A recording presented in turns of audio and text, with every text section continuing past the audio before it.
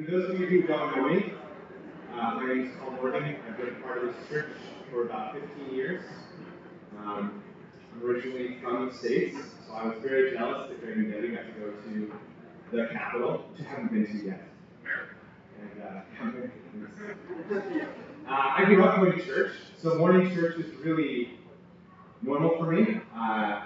It feels familiar. But usually what happened after church is we would have lunch with some friends, go fishing, snorkel for some crawdads, shoot some pop cans, have a nap under the tree and come home. So I'm assuming that's what you're going to do. After church, right? I wish. Thank you so much for coming here today on such a beautiful Sunday. What I'm kicking off today is a series that we've created on the wisdom literature in the Bible. So that would be Proverbs, Psalms, Ecclesiastes, Song of Songs, and Job. This constitutes 5 books, which is the wisdom literature in the Bible. And so we're going to take 5 weeks to look at each book and ask ourselves, how do we have a righteous response to life? That's the overriding question. The wisdom books in the Bible are meant to be read together, even though they're sort of scattered throughout the Old Testament. And I think you're going to find them very impactful and insightful. Typically, our sermons and sermon series have to do with a topic or a dichotomy or a tension, and then we ask you to find the faith in the middle.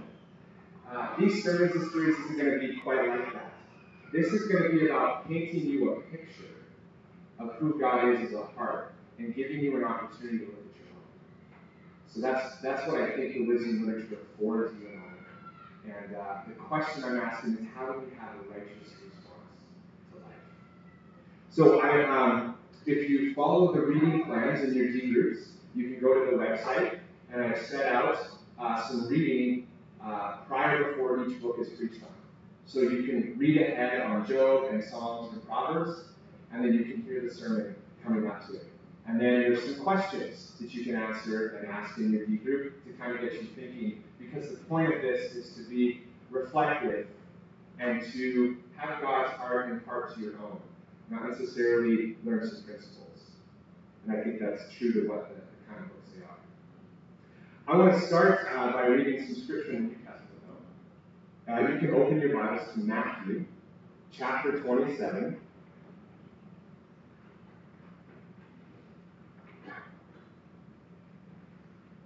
Verse 35.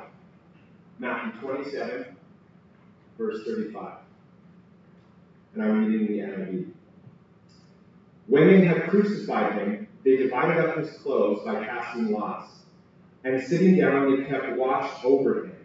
Above his head they placed the written charge against him, "This is Jesus, the King of the Jews." 2 rebels were crucified next to him, one on his right and one on his left. Those who passed by hurled insults at him, shaking their heads and saying, "You who are going to destroy the temple and build it in 3 days, save yourself. Come down from the cross, if you are the Son of God." In the same way, the chief priests, the teachers of the law, and the elders mocked him. "He saved others," they said, "but he can't save himself.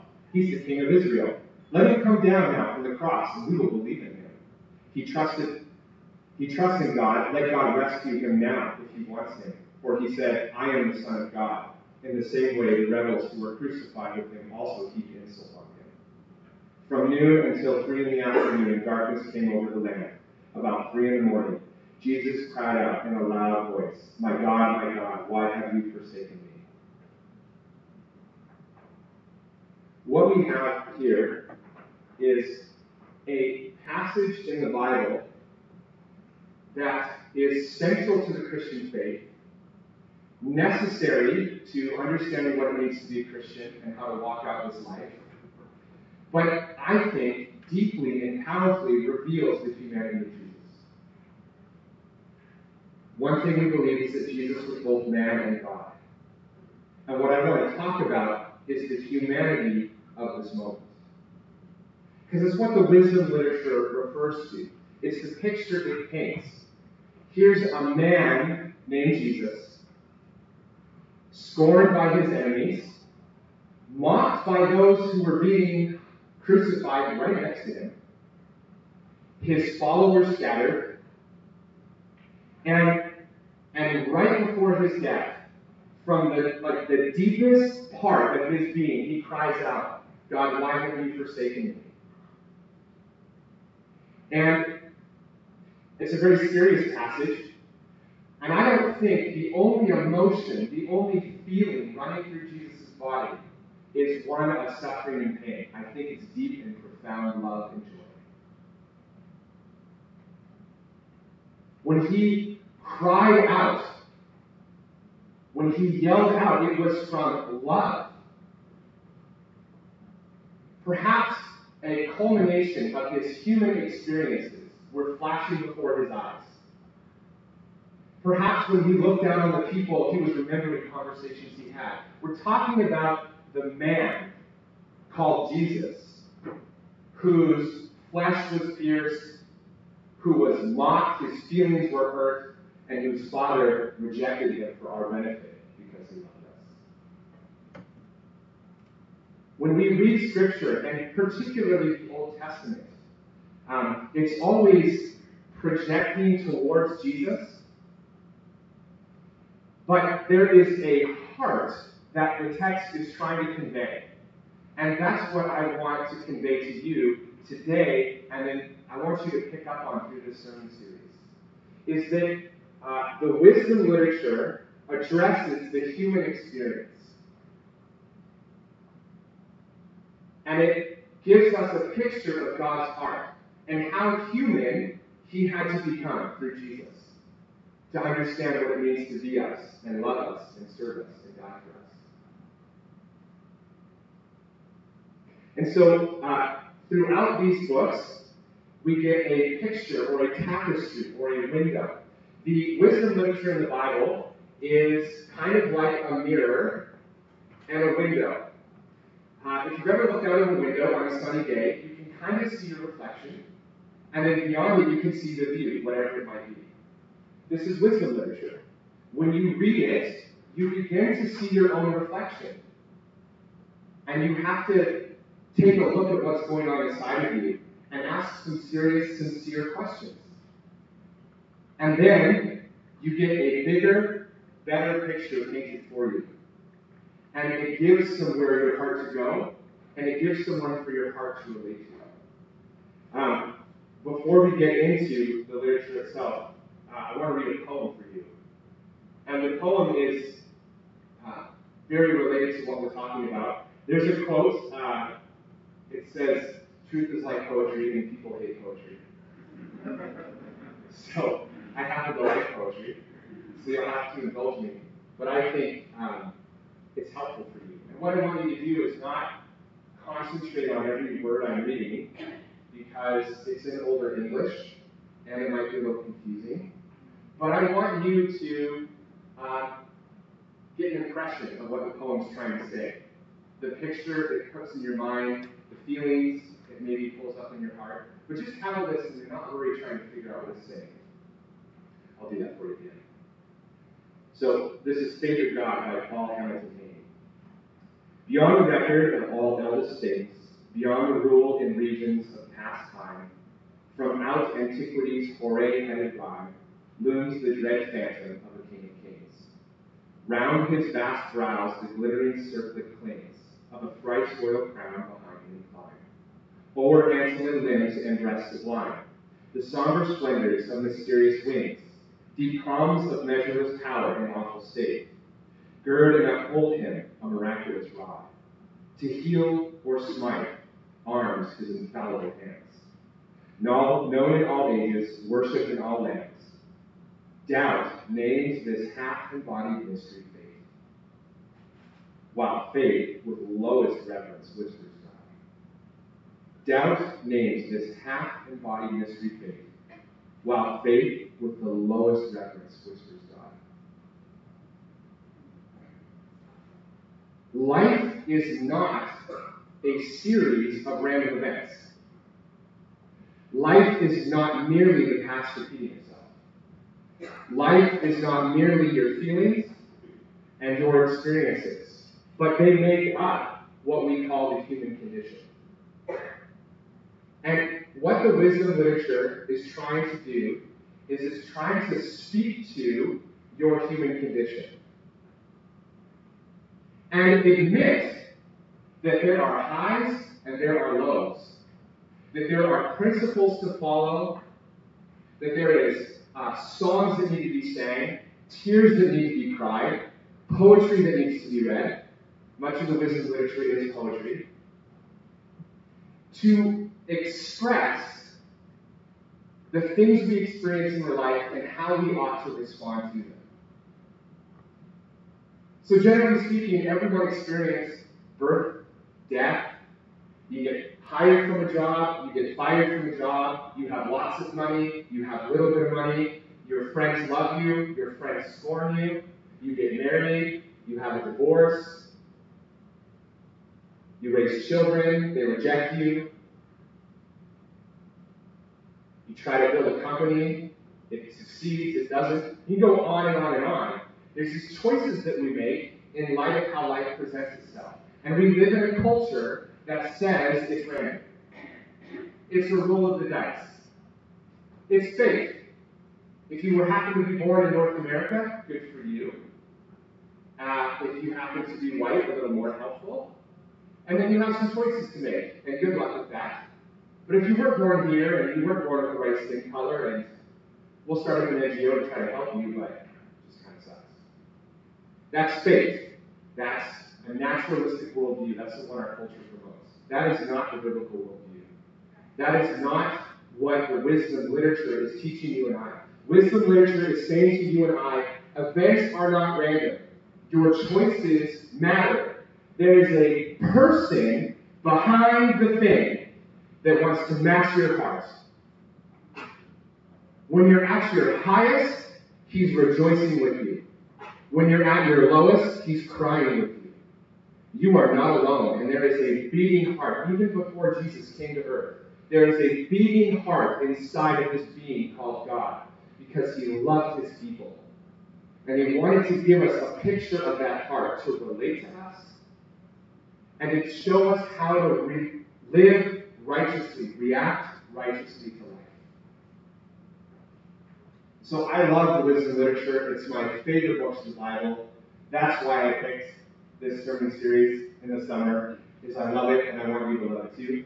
So that's my selfish reason. But that's the heart behind what we're talking about. And that person on the cross was God. He was a man who felt what we felt and suffered for our sake and experienced great joy. I often wish the Bible gave more human examples of Jesus in a humorous way. Like, I'm sure that on the road between different towns, the disciples were cracking jokes. And they were laughing about the city they got kicked out of, and the guy who got a demon kicked out of them that they didn't think would work. Like, Jesus was a person, and the disciples are human, like you and me, and they have human moments. And so I think the cross is the most powerful central picture, but I wish I had some more to offer you about the times Jesus laughed. And the disciples laughed with him. That's the human condition. If you have kids, you know you can sit down at the dinner table one night and it's just terrible, noisy, no one's happy, and the next evening everyone's loving each other, they're being super cute. Like one day to the next, the experience you have with your family drastically changes. So wisdom literature is asking you to stop and reflect on your heart in those moments. Not just the hard ones, but the good ones. Say, what's going on in this moment? There's this thing happening to me. How should I respond? More importantly, who am I responding to? And it's not a random series of events. It's God who knows you and loves you and has a beating heart for you. And wants to give you that heart and wants to match your heart in that moment. And wants to know you and be known by you. This is what wisdom literature is hinting at together. So, I want to quickly just talk about the different kind of books, how they're set up, and then I want to share something very personal with you and end with an invitation. Each week, a speaker is going to focus on one book. And so I would like to give you a helpful outline so that you can kind of have a framework. Proverbs is this book in the Bible that has multiple authors. And what it does is it gives you these short bits of wisdom. Much of Proverbs is Hebrew poetry, so that's why it looks all broken up the way it does. And they are guidelines to live by that if you follow them, generally your life will go well.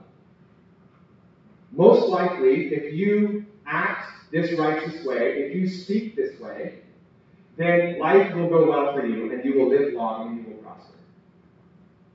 That's Proverbs. Yes, thank you.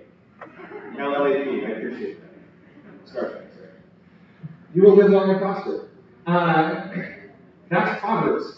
And Proverbs is two people talking to each other, and it's not only the principles one ought to live by, but it's the desire to seek after wisdom, to seek after understanding.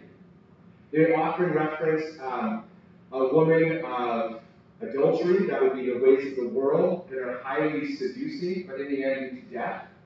And then it talks about lady wisdom, the one that calls to you, and that is like living water that you search after and you seek for. And so there's a call in Proverbs, beyond the principles to live by, there's a heart message that says, yearn for understanding, ask for wisdom. It's not just a rule to know, it's a person to follow. It's a person to know. And so the way it was written, and the characters it uses, tells you that these principles are relational. They're not just guidelines. They're how to relate to God and the world. So that's Proverbs in a nutshell. Job is a direct answer to Proverbs. Job goes, ha! You could be the most righteous man on earth, and God will just let you suffer. God thought highly of Job, and Satan wanted to test Job. And God let Satan test Job in every manner except for taking his life. And his friends turned on him. His wife turned on him. There's a lot of back and forth between God and Job and his friends where they're working out this pain that he's experiencing. He's regretting the day he was born. He's asking, why? Did I sin? Do I do something wrong? But in all of that, Job never curses God's name. And in fact, his wife encourages him to. His wife says, look, just curse God, your life will be over and end this history. Job says, no. There's something more valuable than even my life, than even my experiences. There's someone to know, to relate to in the midst of the suffering. And in fact, he's the one who allowed me to suffer. And I want to get closer. I don't know how to write my hand around that, but I know what that does in my heart. It melts it. Makes me love him. So Job looks at Proverbs. The author of Job looks at Proverbs and says, yeah, generally things go well for you, but God's going to let you suffer. The question is, who are you suffering for? And what is your life worth? See, we're asking fundamental questions about our experiences. We've all had relationships broken. We've all suffered in ways that we didn't deserve, sometimes in ways that we did. Sometimes we did the right thing and it worked out for us, and we rejoice. Rejoice when things go well. And when things aren't fair and you suffer, mourn and cry out. This is what wisdom literature is teaching us about our own hearts and about God's heart and how it wants to relate to us.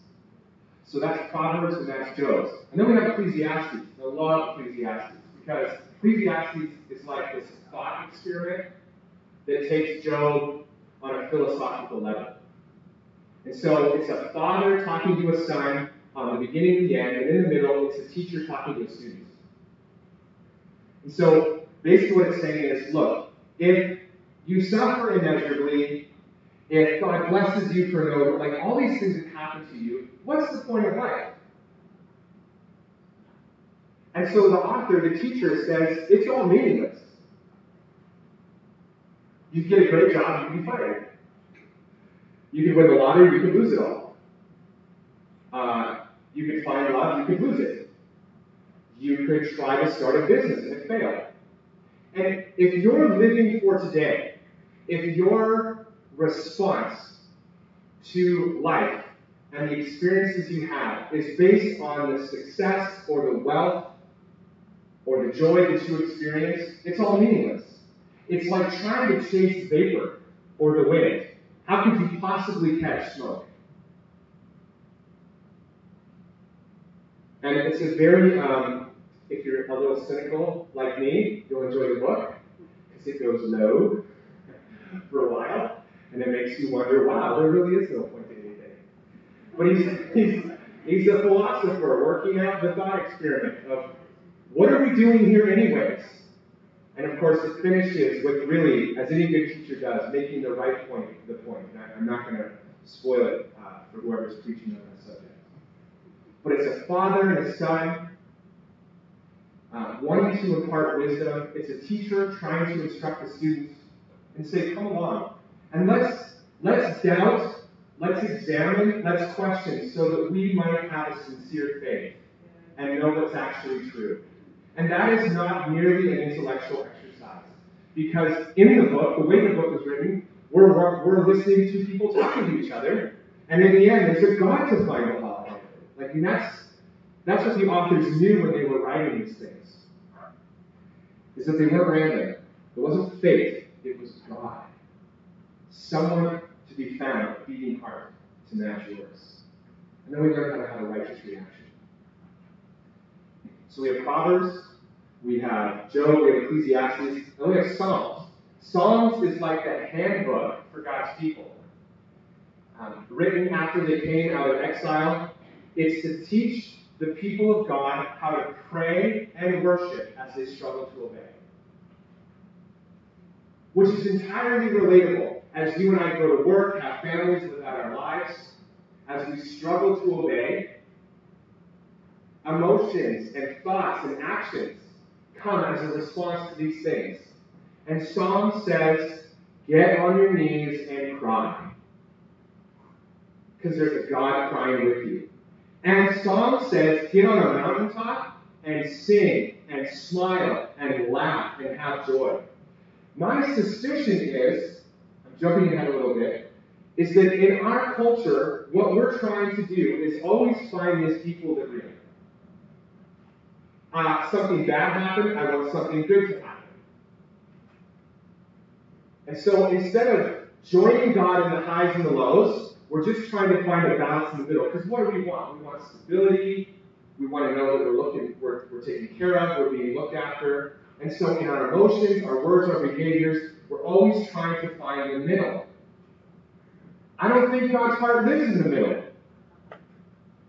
And I don't think you were designed to live in the middle. When you're high and you're successful, God's there with you. And when you're low and you're struggling, God's there with you. And Psalms tells God's people, worship, party, have a good time. Proverbs says that too. When you're young and in love, enjoy each other. Not that there's any newlyweds here doing that.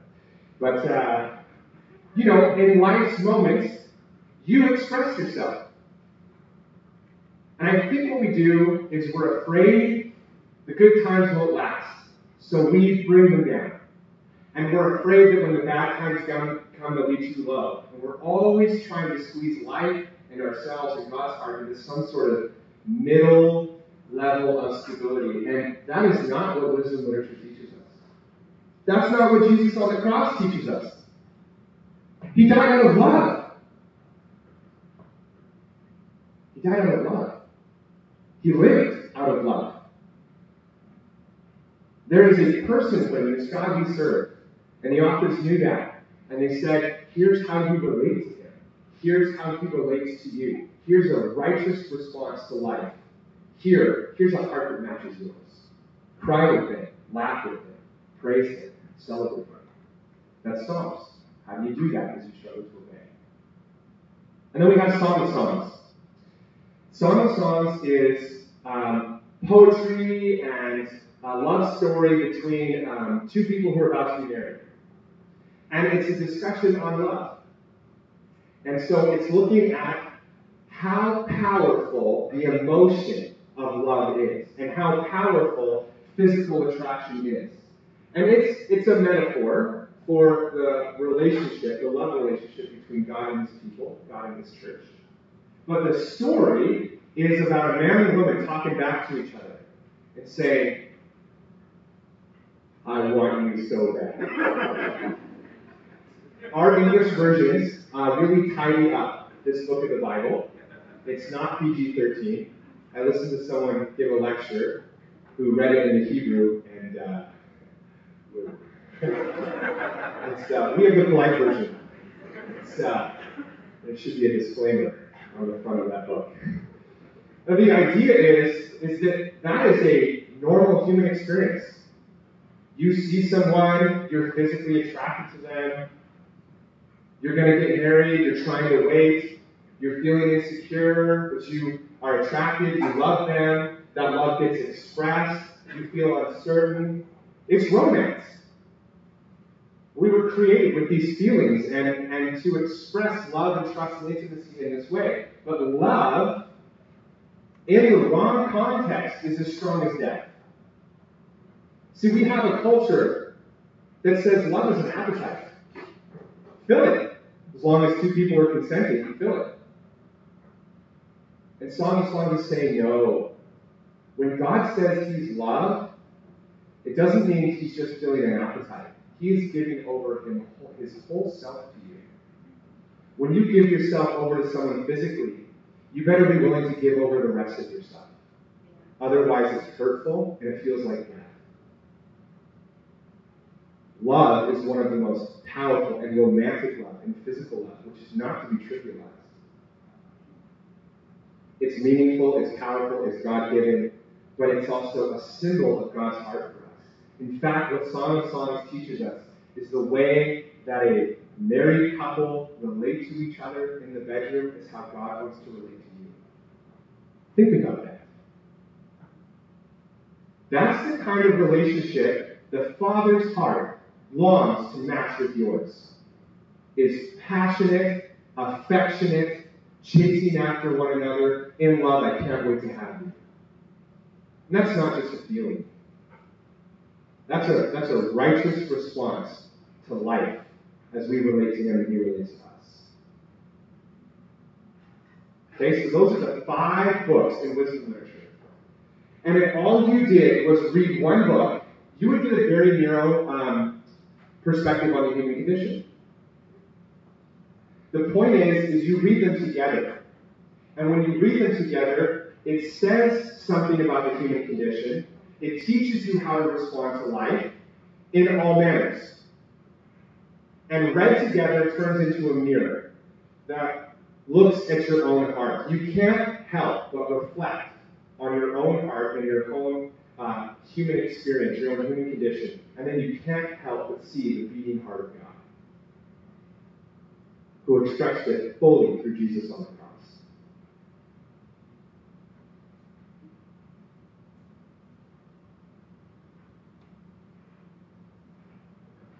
I want to say it again because I think it's just really important that something gets in here. When you are treated unfairly and you feel angry and you wonder why, you feel angry, you wonder why, and you react. God is there to absorb you. Not to just teach you a principle. I forget the principle second. He is there to give you his heart.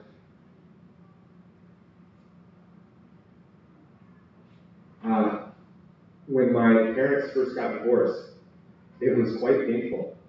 And I found a God whose heart matched my intensity. And I was no longer alone. I didn't find a God at first who told me the right and wrong thing to do. I didn't find a God at first who stood at a distance and said, well, pick yourself up and let's have a go. I found a God who, in a quiet moment of prayer, said, Paul, I love you so much, I could kill you with my love. Now, which love would you prefer, your own or mine?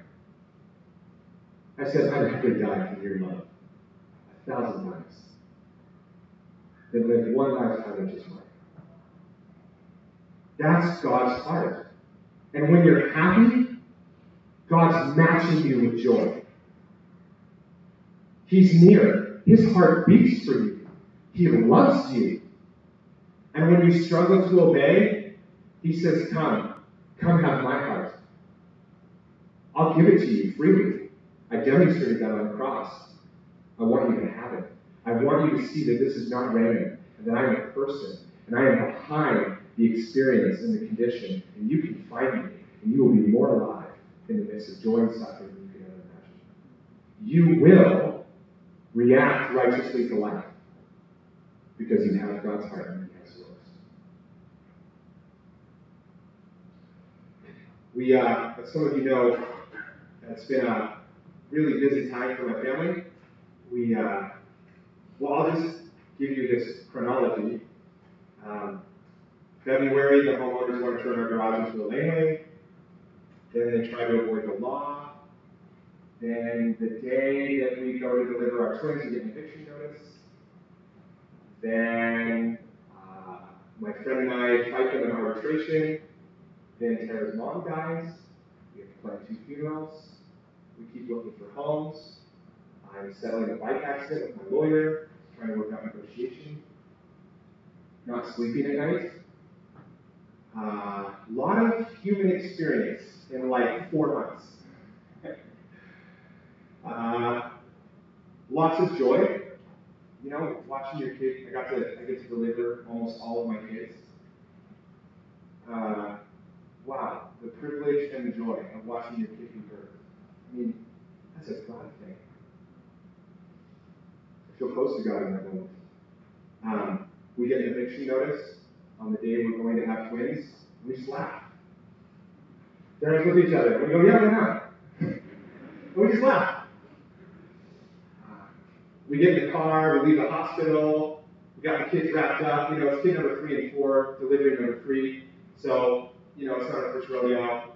And we like high five because we're out of the hospital sooner than they wanted us to be because we were on the wall. And we were called ideal patients, you know, so we're really like that. And we high five. Like all these things just go on simultaneously, right? Plan a funeral, go to arbitration, and here's the point I tell you all of this, is leading up to arbitration, which is me saying that I don't think the homeowners are evicting us in good faith. So we go to see an arbiter, and prior to that, the homeowner sends a contractor on the property without giving me any notice. When I have tons of kids. On working on a permit that's currently under dispute. That's insulting. That's just insulting. I had, up until that point, I had really felt like the Lord was with me. I felt like I was being respectful and humble towards the homeowner. I was giving them the benefit of the doubt. I was being over-communicated to the property management company. Like, early on, I felt like the Holy Spirit really directed my heart. And I had Proverbs and Ecclesiastes just running through my mind. Because I wanted to find God's heart in this. I wanted to respond to the person of God, not my homeowner. And I wanted to respond to them in faith in the ways I was supposed to respond to me. But they continued to show us, to treat us the way we didn't deserve. And it culminated with this moment. And I got mad. Embarrassingly mad. I had to leave the house. Said some bad words. I had to apologize to people after. I walked around the block. I called my homeowner and the property management company on bad I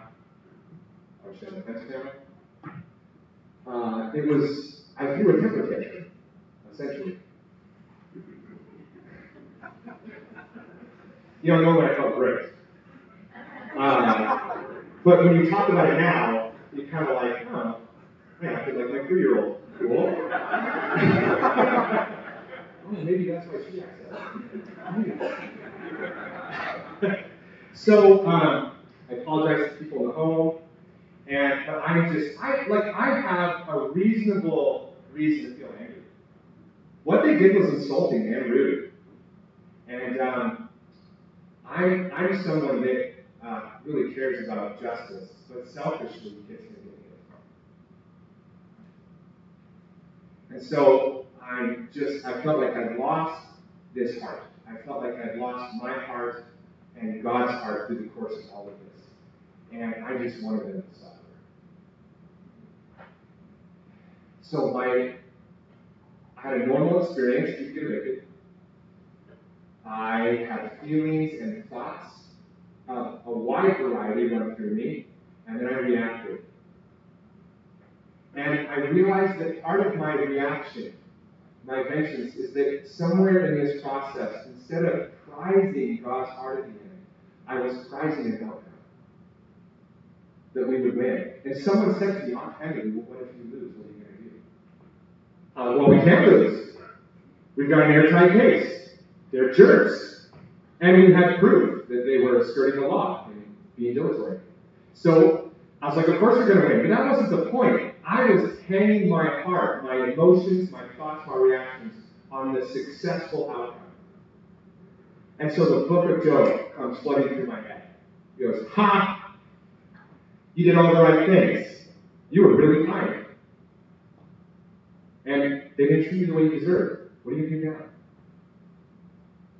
So I struggled. Then I talked with one of our elders, Glenn.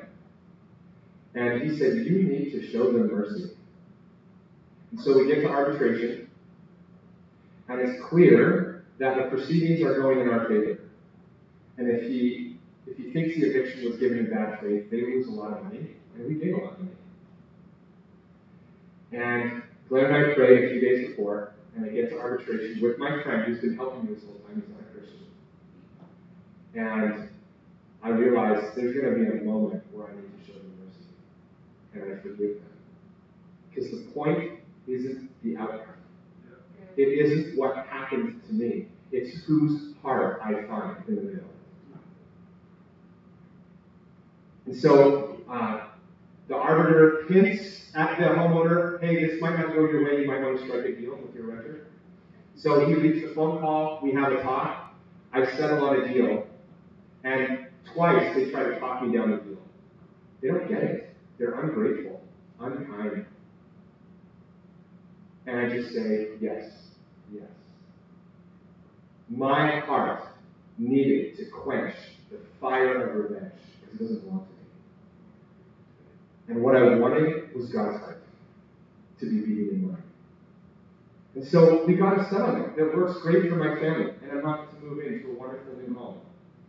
And I got to treat some people, my enemy, the way they don't deserve. And I got to share this testimony with my friend, who asked me, why are you being so fair? Why are you being so accommodating? And so I just talked about my heart, and I talked about God's heart. And I said, this is more important to me than the outcome. Mercy, forgiveness. I need to treat them the way they don't deserve. That's what it means to be Christian. And so, I became a certain kind of person in front of my friend. And I found the person of God. And my heart was right before the Lord. I'm grateful. He's with us. We're tired and working hard and it's overwhelming, but I'm not alone. I feel like I have my heart back. That's the human condition. And you all have stories like that of success and failure. And in the middle of that, we think to ourselves, well, I got to get what's mine. Or I got to play fire with fire. Or what's the right thing to do? If I do the right thing, surely I'll be saved. Or I got to find the middle. This is just too crazy, so I'm going to find this right balance, and then I'll feel secure. No, that's not the point. The point is not the outcome. The point is the person behind the outcome. That's wisdom literature. It's not this hard work, it's this hard work. Life is not random. Things happen to you. And behind those things is a beating heart from our Heavenly Father who says, I bleed with you, literally. I cry with you, literally. I suffer with you, literally. I rejoice with you, literally, in the Son of Jesus. And wisdom literature is hinting at that. If you want a righteous response to life, then I invite you to do the hard work of the next 5 weeks, the good work, the fun work. Because it is fun. And the hard work of examining your own heart, the thoughts, the feelings, the experiences you have, and asking yourself, who's behind it all? What do I really believe about this thing called life? How am I going to respond in this moment? And will I find the person, not the principle, will I find the person of God? And let him impart his heart to yours. Worship him when you come up. After Jesus died and rose again, the disciples were scattered. They were uncertain. They didn't know what to do. And I have this hunch. It can be wrong, so don't know. But when Jesus reappeared to the disciples, they didn't recognize him at first. Thought he was a gardener or something. And it wasn't until after he left that they realized, wow, like our hearts were burning inside of us. Wow, we saw the Messiah. I wonder if they missed the person after the resurrection because they were looking for the principle. They were looking for what's next. What's the right thing to do? They were looking for how to respond, which is fair and normal. It's the right question to ask. I'd be asking it. But the first response in those moments isn't what's the next thing to do. It's who am I doing this for? I'm finding the God behind all of this and his heart and my own. Not the right thing to do, that's important. Not the principles, those are true. But the person of God. Hinted at in the wisdom literature over the next 5 weeks. Shown clearly and precisely in the person of Jesus Christ. The God-man who died on the cross for you. I invite you today, reflect on your own heart. Find God's heart in the wisdom literature and a righteous response.